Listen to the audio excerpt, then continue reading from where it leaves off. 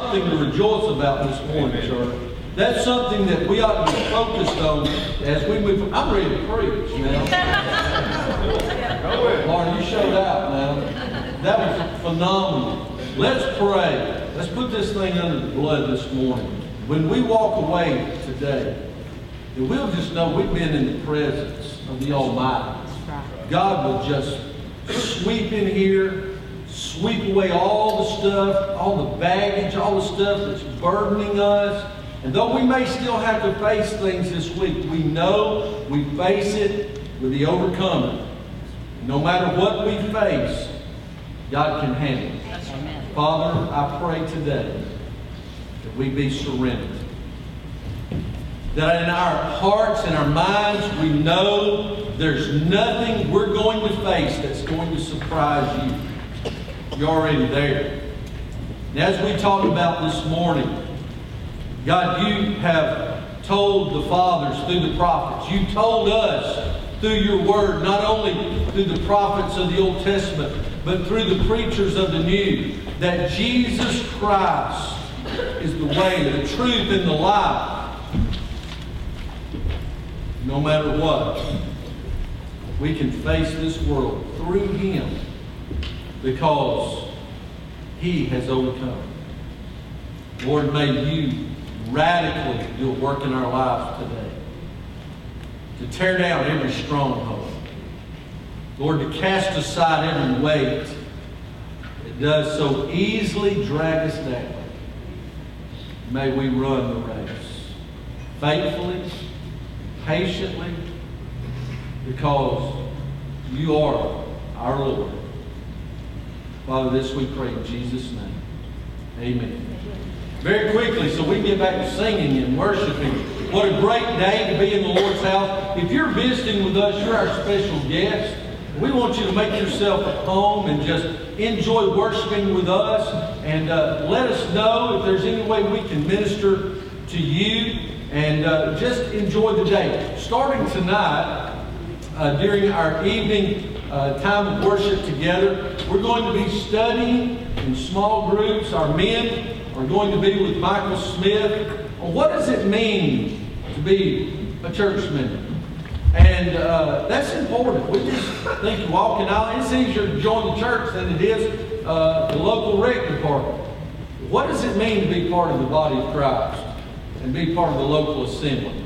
And then our ladies are going to be in the book of Esther, and it's going to be kind of continuing where they were before. But if you did not come before, it's all right.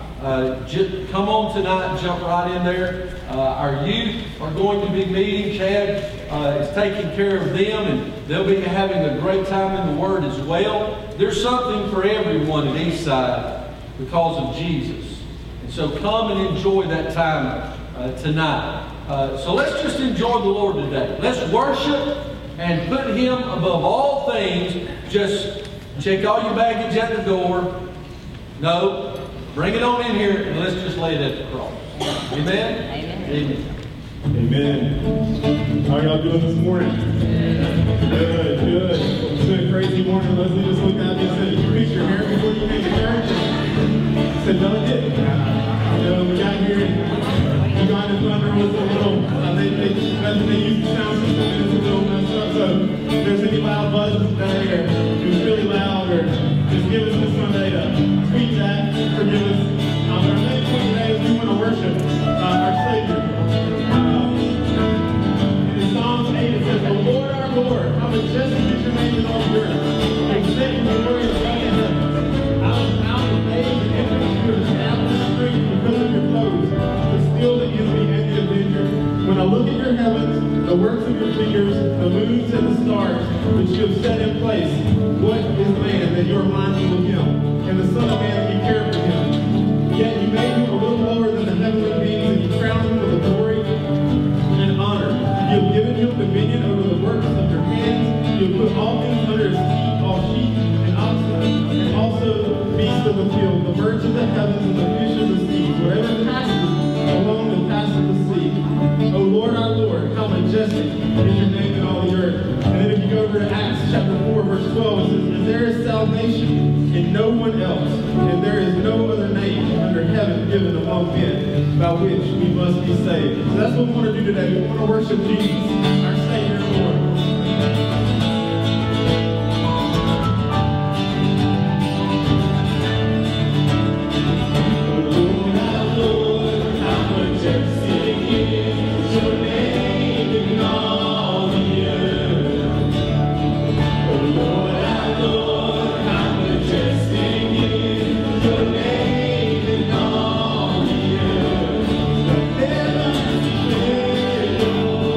Praise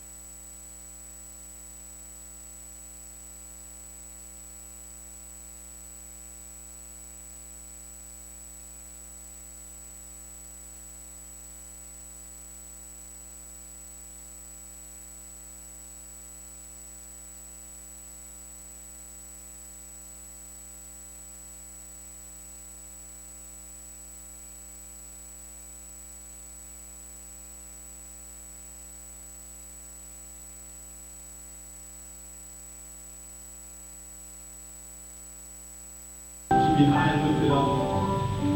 We worship you in your most precious and holy name, I pray. Amen.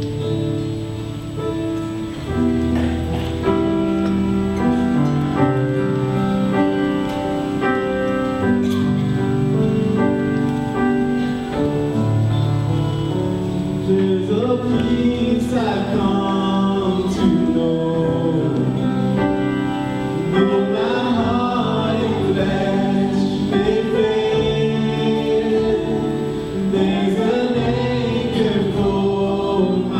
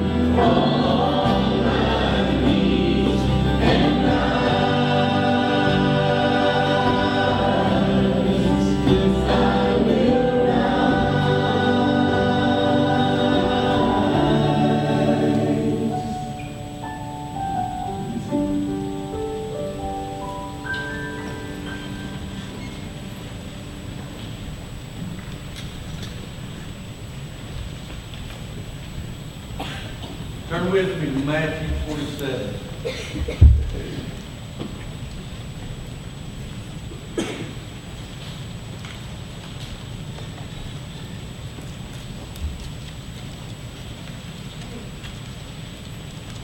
I know this is what we would kind of think about around the Easter season, but I think it's very fitting. First of all, if you've gone to Thunder, you can sing Silent Night for Wednesday night, which was phenomenal. We guessed there were about 600 people here. Because every single one of these kinds of chairs were out, and then we went and got every one of the red chairs out. And so that put us somewhere around 600 chairs. And there were still people standing, and what a great joy and church you gave abundantly to support that ministry. And the cool thing is they'll be back in August. And we look forward to having them back then. But this is a message God has just branded on my heart this week. As I have read the headlines of the week and seen the news on every outlet, from the Christian Index to the Jerusalem Post to the national and satellite news organizations around the world, the headlines have a recurring theme. Such as, in the last few weeks, the Atlanta mayor has fired the Atlanta fire chief for writing a book that supported the sanctity of marriage between a man and a woman, and saying in the book, God has placed me in a position I'm in to bring glory to Him and to His Word. And so the mayor decided that would ruffle too many feathers. He did not sell the books at the firehouse. He did not force his firefighters to read it. He wrote the book from his heart. And the Atlanta mayor, Kasim Reed, fired him. And many have called out, and some have even gone to the state capitol to stand up for religious liberty and protest his firing. It has made the mayor even more brazen into taking to social media to blast the Christians for standing up to this attack on religious liberty. We know that in the past months, the mayor of Houston, Texas, sent out subpoenas to local pastors requiring them to mail in their sermon outlines and all of their email communications between them and their church members. And she drew back the subpoena before it ever went to court. Right now, as we worship and we sing glory to the Lamb, our brothers and sisters in Christ in the little African country of Niger are being killed, their churches are being burned, their families are being torn apart because they're standing for Jesus. It is spreading. It is permeating the earth. It's not just in a little place you may have never heard of called Niger. It's in Atlanta, Georgia. It's in your kid's college class. I read a very interesting article this week of a psychology professor at the University of Georgia that through believers like you, a church went to a place that the University of Georgia has set up as a free zone. Well, I thought we were in the free zone called America, but now we have to declare free zones. And you can schedule a time. Anybody can schedule a time there. You can schedule a time to be pro-abortion. You can schedule a time to be pro-life. You can schedule a time to be pro-atheist. You can schedule a time to be pro-Christian. On this certain day, this church had scheduled the time to just share the love of Jesus Christ. They didn't get up and yell and scream and pitch a fit, but they got up and they met people where they were and shared the love of God. This professor decided he had heard that this church was going to be using this free zone for such a time as this. And so he took just a little piece of paper and said, "Ask an atheist." That's what he wrote on the paper. And so he came to protest. Not to be ugly, but to just prove to us ignorant Christians that if we would just open our minds, we'd get rid of this crutch we call Christianity. And so he held his sign up. And you know what? There was a Christian who had studied the Word of God enough that that's exactly what he did. He said, "Tell me what you believe." And the atheist began, this psychology professor began to expound on all he believed. So this guy was pretty good as an apologist for the Word of God. He said, "So you're telling me you do believe in something?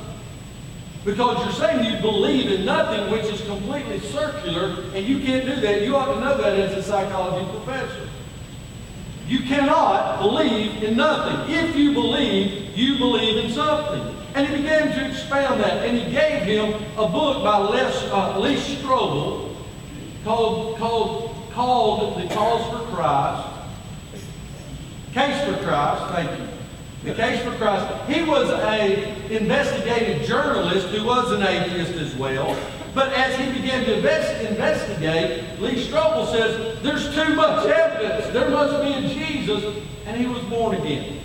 They gave this atheist professor this book, as well as several other apologetics type books. And he began to study. And his kids went to church. And his kids got saved and they got baptized. And he found himself not wanting to discourage his kids from following this Jesus. But if he didn't want to discourage his kids for something he said he so adamantly believed in, apparently what he believed in wasn't that important. And he began to investigate, he began to learn, and he began to listen, and finally the Holy Spirit overwhelmed him. And now he stands out in the same place with the same sign. But he tells everybody, this is who I used to be. But now it's Jesus. Now I want you to look with me today in Matthew 27 at this question. This is not a sermon title. This is a question that I want you in your spirit to ask yourself right now. What will I do with Jesus? What will I do with Jesus? Will Jesus be my life coach? That will give me some good ideas about how to be a good man, a good woman. Look, a lot of people in Islam believe that. They believe Jesus was this great prophet. They've even got a tomb for him beside Muhammad in there. Did you know that? The Jehovah's Witnesses believe Jesus was a really smart, good guy that could give us some life coaching lessons and help us to be good moral people. Is he just going to be our mentor and be just our confidant that we just run to and bring all of our garbage? Is it just some name of this guy from Bible school that some sweet little old lady told us we need to believe in? And he's this guy we see in our Sunday school books and on posters in the Sunday school class. And I can right now still see those pictures from my Sunday school class when I was a kid. Is that who Jesus is? Or is he so much more? What are you going? Is he really the Son of God? Is he everything he says he is and says he was? Is he really the King of Kings and Lord of Lords? Is he really the Son of God and God preeminent? Is he really the Savior of the world? Is he mine? what will I do with Jesus? Life's full of questions. Who's going to be my friends? What kind of politics and what side am I going to come down on? What am I going to wear? And what group am I going to run with? Am I going to dress goth, or am I going to dress preppy? Or they don't even use that word anymore, but I don't know what you call preppies anymore. So am I going to dress this way? Am I going to do this? Am I going to follow in faithfulness with a few? What kind of daily decisions will I make? Some decisions we can even postpone. You know what a person who puts off things, that procrastinates, their answer is, why make a decision today on something you can put off till tomorrow? And some things you can literally put off and just put off and put off. But there's one thing we've got to decide, and a decision we must all make. What will I do with Jesus? In Matthew 27, verse 15, now at the feast, the governor was willing to release unto the people a prisoner whom they would. They had then a notable prisoner called Barabbas. He was an insurrectionist. He was one who stirred up great strife. He was a political mover and shaker in the Jewish sect. And he would do whatever it took. Therefore, when they were gathered together, verse 17, Pilate said unto them, whom will you that I release unto you, Barabbas or Jesus, which is called Christ? For he knew that for envy they had delivered him. When he was set down on the judgment seat, his wife sent unto him, saying, have nothing to do with that just man. For I have suffered many things this day in a dream because of him. But the chief priests and elders persuaded the multitude that they should ask Barabbas to destroy Jesus. The governor answered and said unto them, which of the two will ye that I release unto you? They said, Barabbas. You see, we start today in this question of what we will do with Jesus by examining the question of desire. What's our desire? What do we desire in life? If you had to make a top 10 list of your desires today, some of us would start with retirement issues, and some of us would start with a relationship. Some of us would start with a better job, and we would start with more friends, and we would start with things that we want, things and stuff that would fill up our life. Someone once said that half the people in this world are miserable, working themselves to death and striving for the things that are making the other half miserable. Amen. Things. At Papa Gene's homegoing celebration, I mentioned that out of the hundreds of funerals that I have performed, and all the many that I have went to the graveside, not one has ever had an armored car.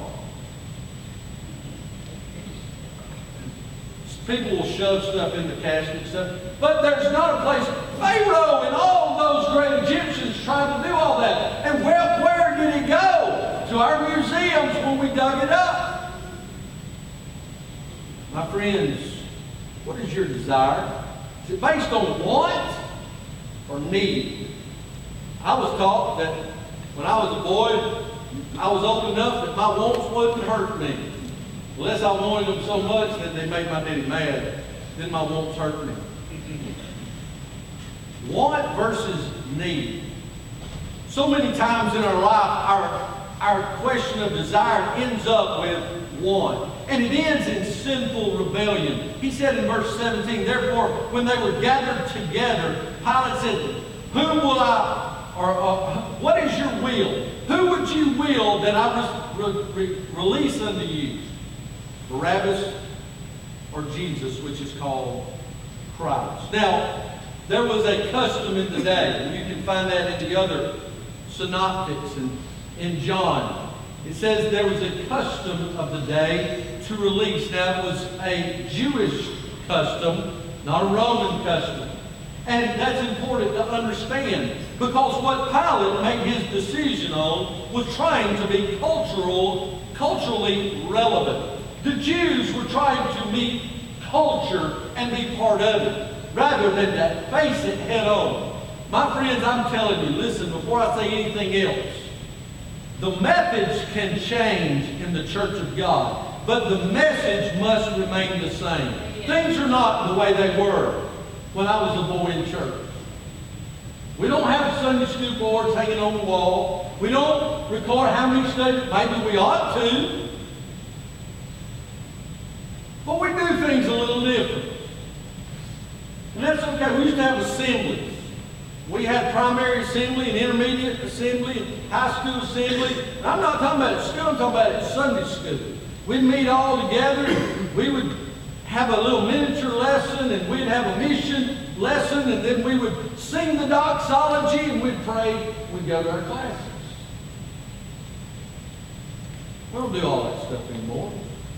We just lucky to get here anywhere kind of close to 9:15-ish. We do things different. That's okay. But when culture takes place of what should be happening in our lives, then we become sinfully rebellious to the will of God. What did a custom have to do with the Christ? We must be careful when we start trying to adjust the gospel to what culture is. You see, that's what Kasim Reed, the mayor of Atlanta, is doing in firing the fire chief.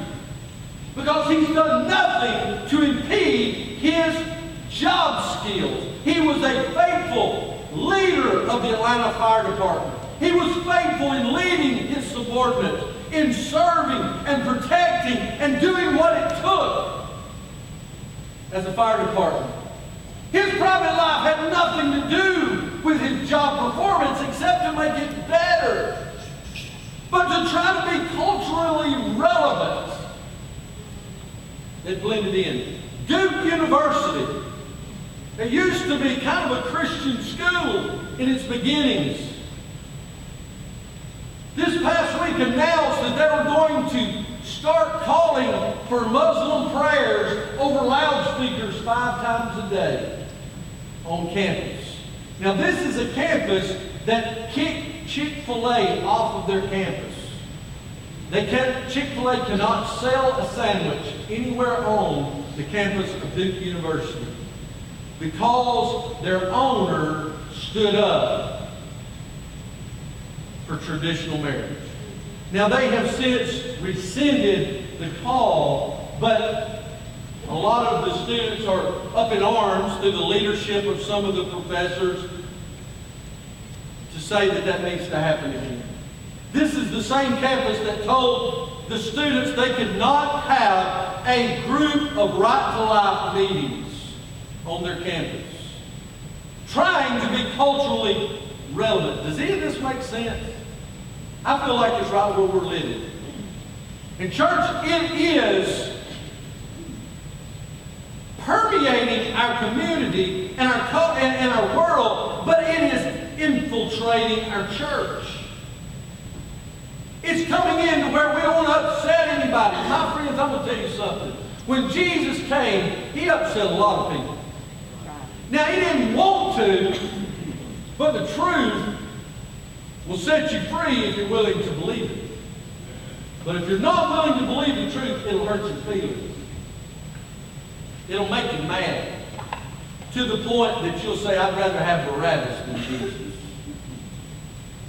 And in sinful rebellion, we're choosing Barabbas in our families.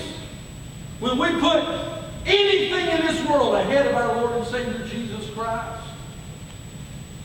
there's some things that ought not be so. some stuff we need to get out of our house. Some stuff that we're afraid that our kids will be made fun of if we don't let them do. Look, I got news for you. You're not going to be able to shelter them all your life. What kind of adult do you want your child to be? One who stands for God, or one who caves every time culture says you need to adjust to us? You want one to love his wife as Christ loved the church? Then teach him the biblical principles of being a godly man and how to lead his home. You want your daughter to grow up and be faithful to her husband? Then teach her how to dress modestly now and to be honest and to be true to herself and her Savior so she'll be true to her husband. Amen. Teach them now. Because if we allow them to have a foothold in sinful rebellion based on cultural relevance, well, I need to fit in, and I need to look this way, and I need to do that. Look, parents, I know the pressure of the immediacy of trying to fit in, but I'm telling you, the culture will change in just a few months. They'll want something else. Don't give in now. It'll be a passing fancy. Cultural relevance based on popularity. Pilate just wanted to be popular. He wanted to keep the Jews happy, because if he could keep the Jews happy, then his Roman leadership, Caesar, would be happy with him. Because you see, Pilate was in between.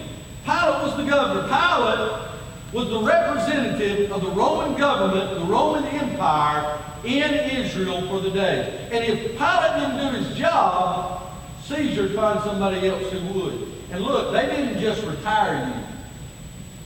You know what I mean? They had the Hitler syndrome, you know. If you didn't like what your general did, you just killed him. And so Pilate felt like his life was on the line. If I don't keep the Jews happy, they're going to start a full mass riot. If we don't make the Muslims happy on the college campus, if we don't make the left-wing liberals happy in politics, if we don't try to just make everybody happy in church, then people may not come. People may not do anything. My friends, I'm telling you, people they want real truth that will change their life. We must stand up against cultural relevance. Listen to me, young people. All that popularity, and if you're married, you're still wrapped up in all that popularity business. Dude, grow up. All that popularity and being part of this crowd, and this club, and that club. I'm telling you, the only thing that matters is being known by name in glory. Because this whole world will let you down. Everybody will let you down. Everybody will let you down. Jesus won't. When we answer this question of desire with one, it becomes a compromising comfort. He said in verse 20, but the chief priests and elders persuaded. It means they leaned on them and said, look, we can make life really hard for you. You see, don't you think for a second that the mayor of Atlanta didn't call that fire chief? Because at first they suspended him. You know what happened then, don't you? There was private meetings went on. He was summoned to the mayor's office. He was called in on the carpet. He said, look, if you'll say I overspoke, take the book out of circulation, you can keep your job. Don't you think for 1 minute that didn't happen? Thank God for Chief Cochran who stood up. He said, that's what I believe. And look, my Jesus didn't betray me. I'm not going to betray him. Those that are in Kenya, Nigeria, Niger, in Iraq, those Christian Yazidi people whom the ISIS foes of the cross have come against and said, deny Jesus and we might let you live. He said, how can I deny a Savior who died for me? May I die for him. Church, we are called to push back the darkness against compromising comfort. Stop being people pleasers. Because I'm going to tell you, if you get busy trying to please people, you won't remember which one you pleased last. And if you try to please this one, then that one won't like you. So you adjust to that one, then that one won't really like you. Before long, you don't have any principles at all. Just ask a politician. Those of you who have been around as long as I have, remember this very famous phrase that cost the president the second term. Read my lips. No new taxes. Within about 3 months, the opposing party pressured on him to do it, and may have been the right thing. But he compromised, and there was a tax went through. And the ones who pressured him for the taxes, then in the next election said, look, he lied to you. He passed the taxes. And they're the ones who wanted it. I'm telling you something, listen to me. I ain't talking about political parties. I'm talking about the base core human being cannot be loyal. Because we are born in sin. And sin craves wickedness. That's why Paul said, every day I must die. Every day. Every day of my life. I must rise to be crucified.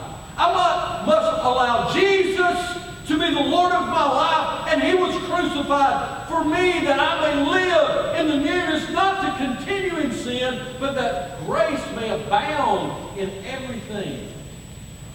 Look, God didn't set you free that you could talk filthy on Twitter.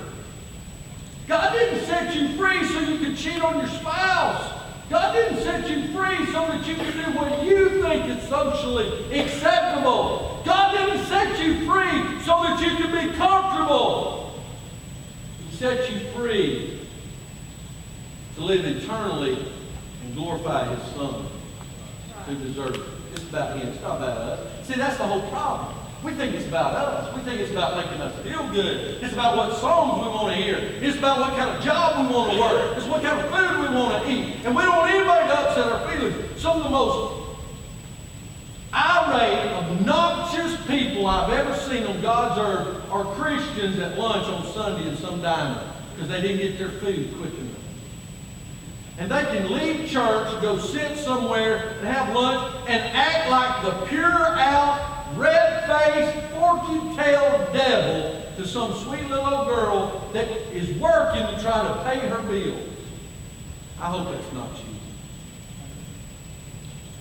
I pray it's not one of our church members that would ever do anything like that. But it happened. I was a builder. And usually when I went to price a job up front, I didn't tell them I was a Christian because I would never get the job. Because they didn't trust Christian builders. But now, all Christian builders are not bad, just like all politicians. I hate to say it, but because I wonder, but all politicians probably are not bad. There's probably 3 or 4 in this world. It's all right. Maybe. Don't stereotype. All preachers are not bad. All lawyers are not bad. All car salesmen. Apparently all car salesmen are not bad because you bought one. Right? But ultimately,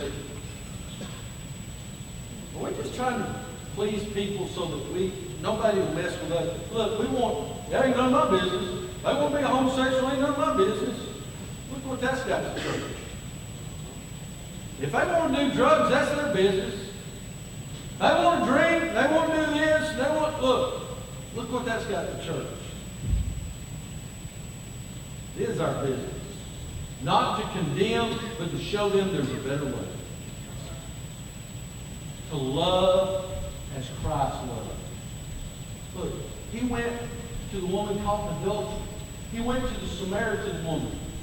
He went to the thieving tax collector.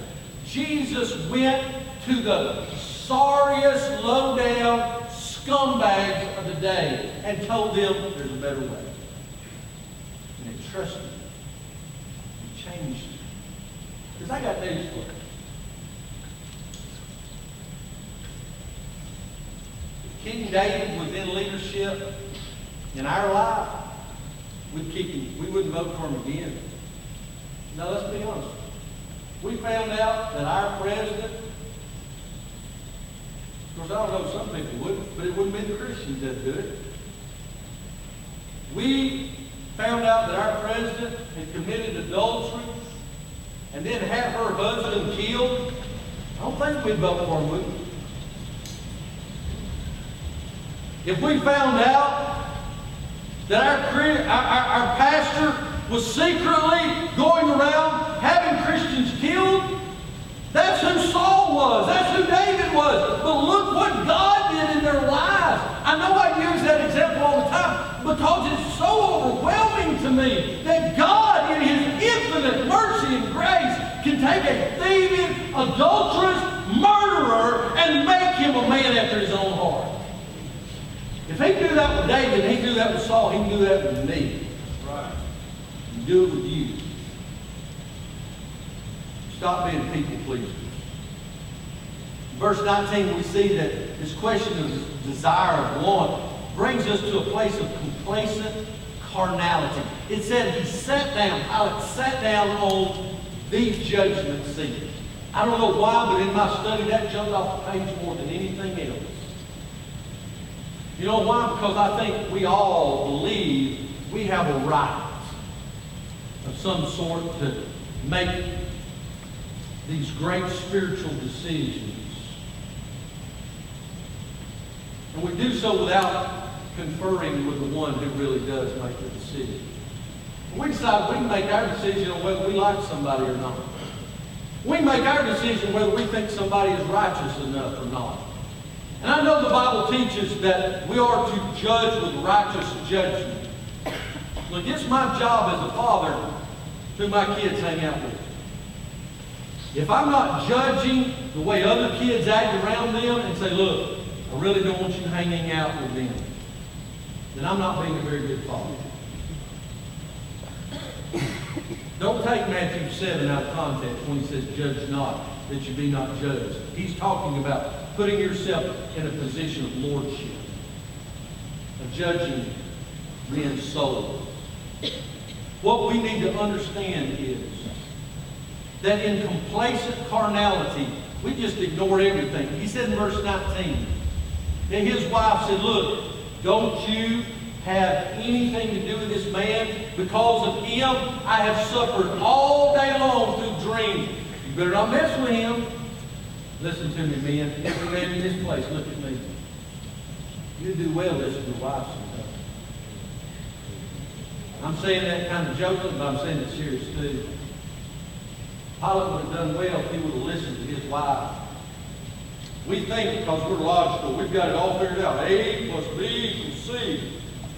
And black's black, white's white, that's the way it works. And it's got gas, and it's got oxygen, and it's got fire, not to crank. But sometimes it still won't. We just can't understand why it don't work. I want you to understand sometimes we need to listen. Because Pilate ignored the divine signs God was giving him. What divine sign? Look, God is speaking to you, you don't even see it. We think it's supposed to come in some great loud thundering, and it's supposed to be written in clouds in the sky, and it's supposed to be tattooed, and just, you know, looks like the Batman light shining up in the night. And sometimes, like when the light gets a still small voice, but we're too loud to hear it. What divine sign has God given you, warning you, path you're headed down? What is it? God may be warning you that money's become your God. What is it that God is warning you that your kids have become your God? What is it? That God is issuing a divine sign It can come from your children, come from your wife, come from your husband, come from the preacher, come from a bumper sticker. God can use anything. Look, if He can use a donkey to save a man's life, He can use anything. Let us not be complacent in the carnal nature of just wallowing in sin. Because we just don't care anymore. We say it's not worth the fight. Why? Why? It's just too hard to get up and study the Word of God. It's too hard to go to Sunday school class. Too hard to work with men and women's ministry. It's too hard to work with kids and stay in the nursery. That's just, man, I can deal with them when they get 5 years old. I can't deal with them when they're 1 and 2. That's why I got news for you. You got to be 1 or 2 before you be 5. And what are we going to do? Put a big sign up when we're welcome here and say, look, we love y'all, but don't come back till your kids 5 years old.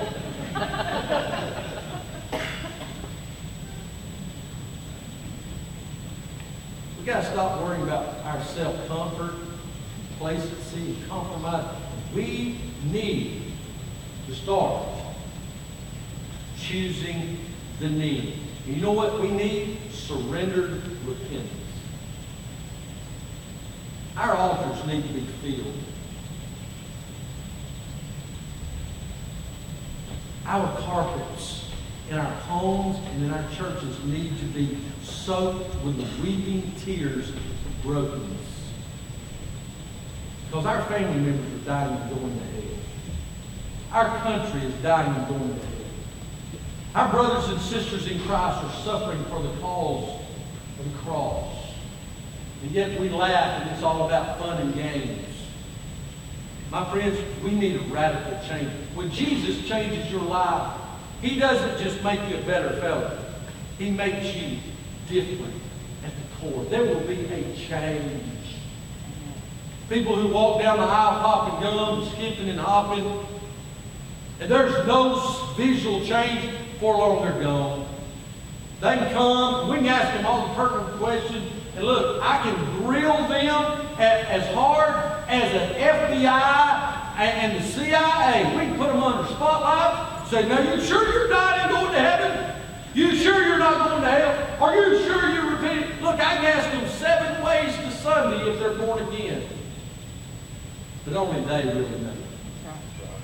Now, it's my job as a disciple maker to do my due diligence to ensure that they understand that baptism will just make you a wet sinner if you're not saved. But I can't get them saved. They can't get themselves saved. We can surrender in repentance and say, God, I can't do it. I can't clean myself up. I can't make myself good. But when we surrender, look with me real quick to Titus. Titus chapter 2. At this last of the pastoral epistles, the Apostle Paul wrote to Titus.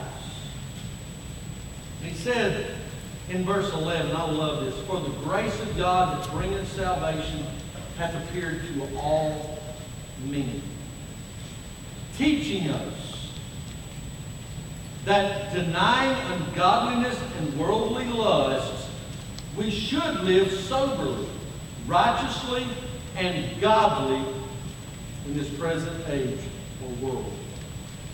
Don't tell me you can't do it, because He told us we ought to. And if He tells us we ought to do it, then greater is He that is within us than he that is.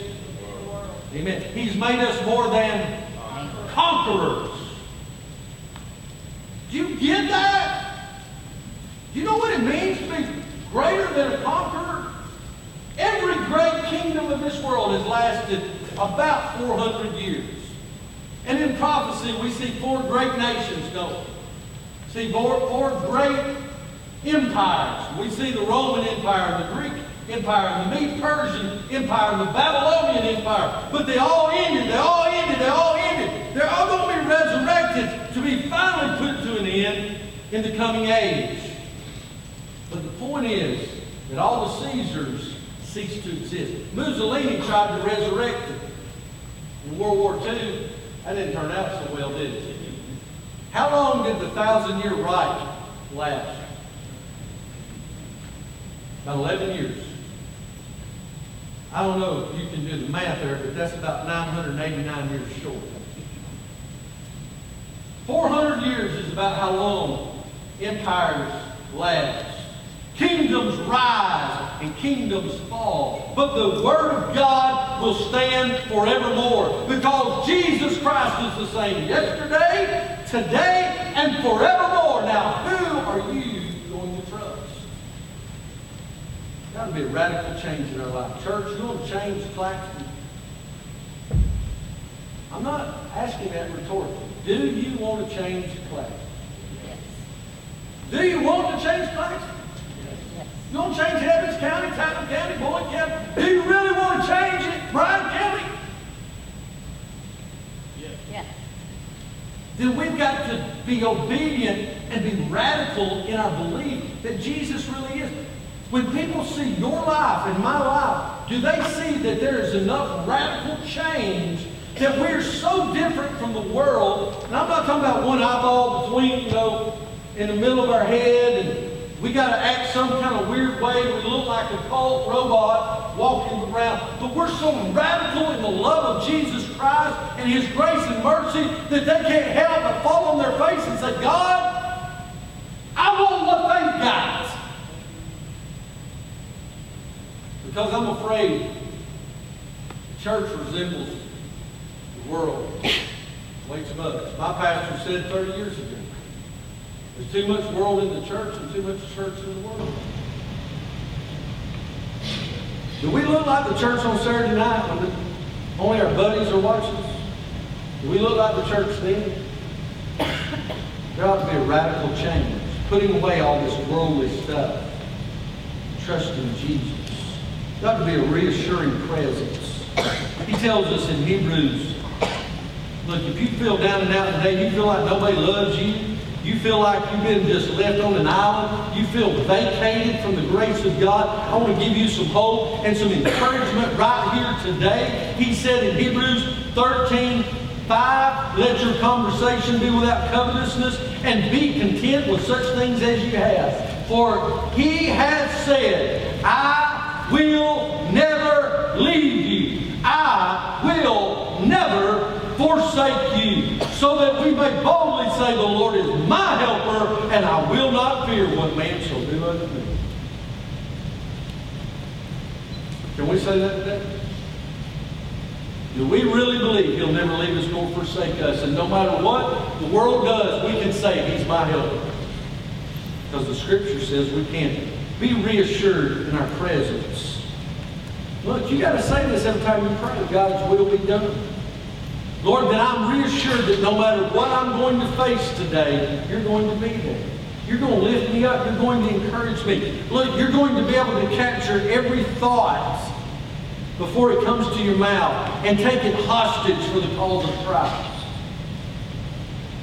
So restful hope and peace. He said in Titus 2:13, looking for that blessed hope and the glorious appearing of the great God and our Savior Jesus Christ.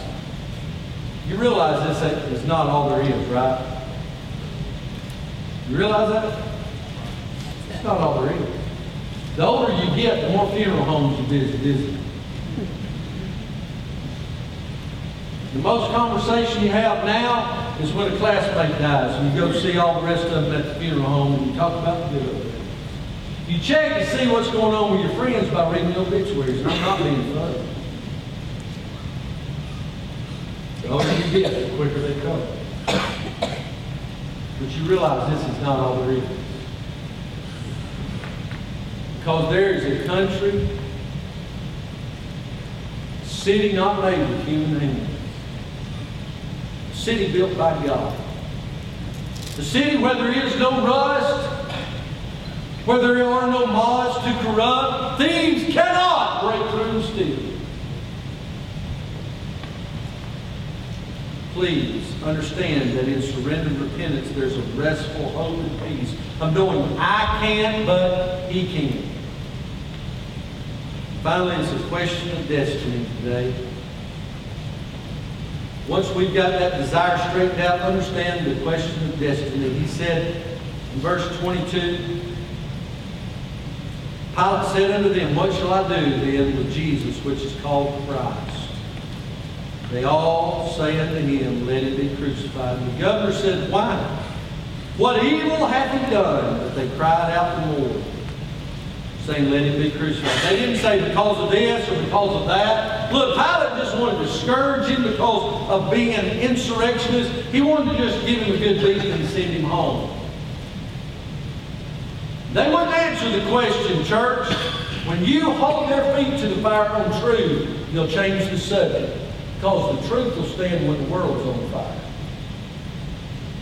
But they'll keep hollering, crucify him. We must make the decision to believe and receive. Do you know what Barabbas means? Does anybody know what Barabbas means?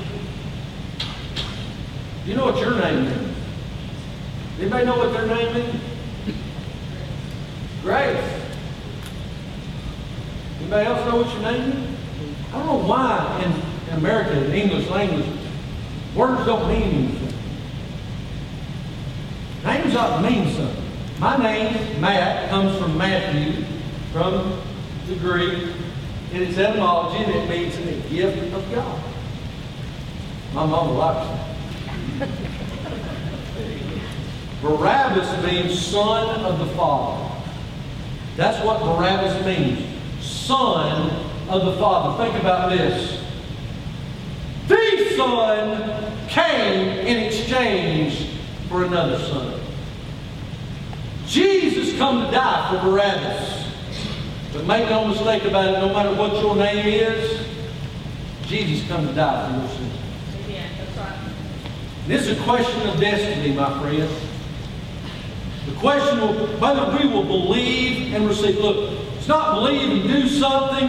It's not Jesus plus something. It's confessing, I am nothing. I can't be good. I can't make up my mind. I can't just decide that I'm going to be all this. First of all, to even love God, He's got to love you first. And we know He does, for God so loved the world. But to choose Him, He must first choose you. You see, you don't come when you want to. People say, well, when I get a little older and I've sown my wild oats and I've done my thing, look, when I get out of high school, I need to be able to enjoy time. And then I'll come back. I'm going to tell you something. I didn't promise you you was going to make it past that time. Once again, the hundreds of funerals I preached them from stillborn to 99 years of age and everything in between. I've done them for 20 years, 17, 4 months. I've done them throughout the spectrum. I've done them in auto accidents. I've done them in cancer. I've done them with liver and pancreas and everything else you can imagine. I've done them for just dying of old age. They died in their sleep. They died in tragic ways, but they died. Do you know that one day they're going to say the same thing about you? And whatever the circumstances, don't matter. They're going to say, and she died, and he died. But the truth must be that if we are willing to confess that Jesus Christ is enough, Jesus Christ is more than enough, Jesus Christ died for all of my sin, and I believe it in my heart, then the world can say, He might have died in the body, but bless God, He believed, and He is alive forevermore. Believe and receive. One son exchanged for the other. He said it in verse 26. Then released he Barabbas unto them. When he had scourged Jesus, he delivered him to be crucified for us. But in verse 25, they answered all the people and said, His blood be on us and on our children. Look, keep living the way you're living, and you can refuse and lose. Refuse to follow Jesus. Refuse to be obedient. And even if you're a born-again believer in Jesus Christ and you refuse to follow His lordship and the direction for your life, you will cut your life short. And it may not be in years, but I can promise you it'll be in blessings. Once again, I quote Mark Twain and say, that in 20 years from now, we will have more regrets for what we didn't do than for the things we did. What is it God's calling you to do? Where is it God wants you to go? What is it that God wants you to radically remove from your life, confess and give it to Him, instead of refusing to be obedient, costing yourself the blessing? And I want to end with this. Let me ask you this question. We started with, what will you do with Jesus? Over and over, Pilate said, what would you have me to do with him? He said, we want Barabbas. We don't want Jesus. Yeah, but he's done nothing. I don't care. Crucify him. Yeah, but, why? They said, it don't matter why. Let His blood be on us and on our children. Crucify Him. Somebody here today may say, man, I'm coming to keep my grandmama happy. I don't want to be here. This is stupid. You convinced yourself, I don't need church, I don't need God, I don't need all this stuff. You don't know what you want to do? You want to go to hell. Well, I got great news for you. You want to go to hell? The really cool thing about going into hell, you ain't got to do anything. You don't have to do a single thing to die and go to hell. Just keep doing what you do. The Bible says that we do not become condemned, but that we're condemned already. We're born into sin. Good news! You want to live like you want to live without Jesus? Just keep doing what you're doing and you'll die and go to hell. But if you want to die and live forevermore, if you want to know that there's hope and there is life forevermore, there is happiness and joy and peace unspeakable, then you need to understand that the only decision must be Jesus. And I'm talking about all of Jesus, not part of Jesus, not half of Jesus, not a feel-good Jesus, not a Sunday Jesus. I'm talking about a 24-hour-a-day, 7-day a week, 365 days and 366 dear leap year kind of Jesus. That's your prayer today. Your answer is, I will follow Him. I want Jesus. Then I want you to right now. I want you to come onto the altar right now without hesitation, standing. Standing. You need to come because the question's been posed to you right now. Just as Pilate asked, what do you want me to do with him? God's asking, what are you going to do with my son? Come.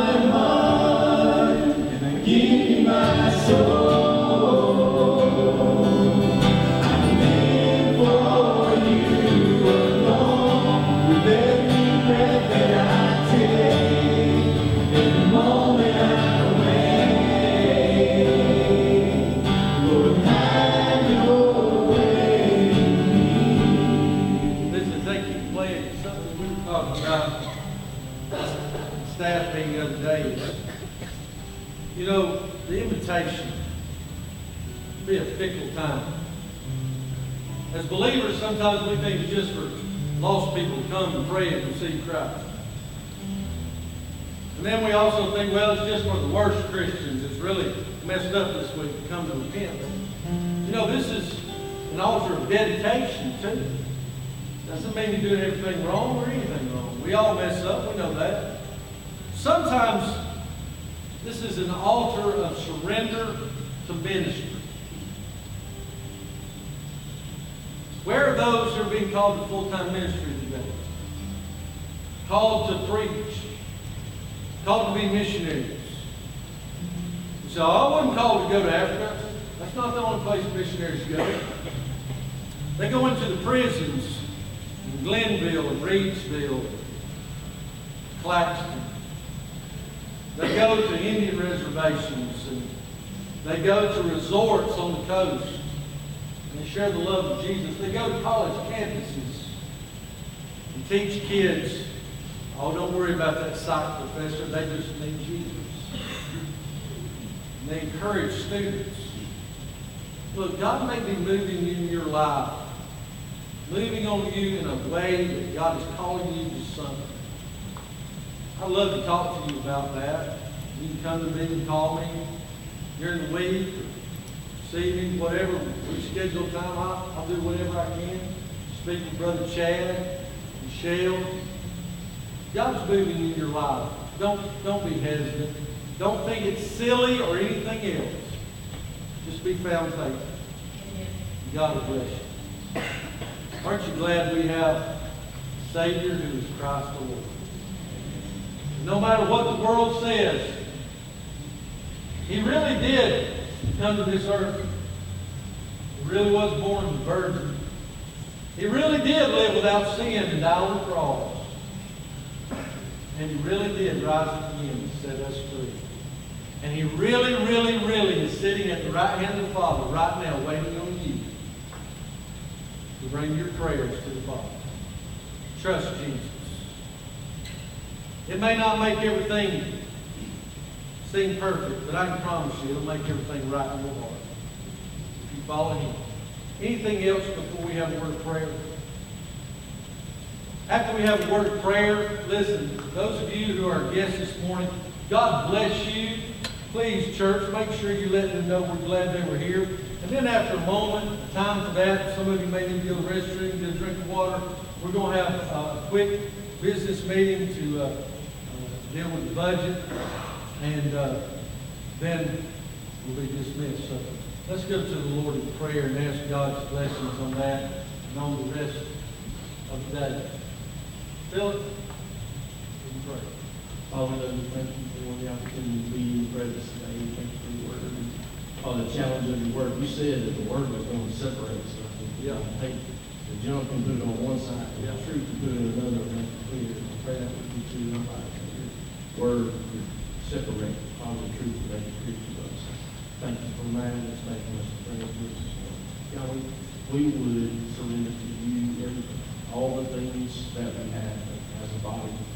We want to be right with you and do right for you. Thank you for the faithfulness of others who've worked and prepared for us to look forward to this coming year. And I pray that the things that we do in this place will bring honor to you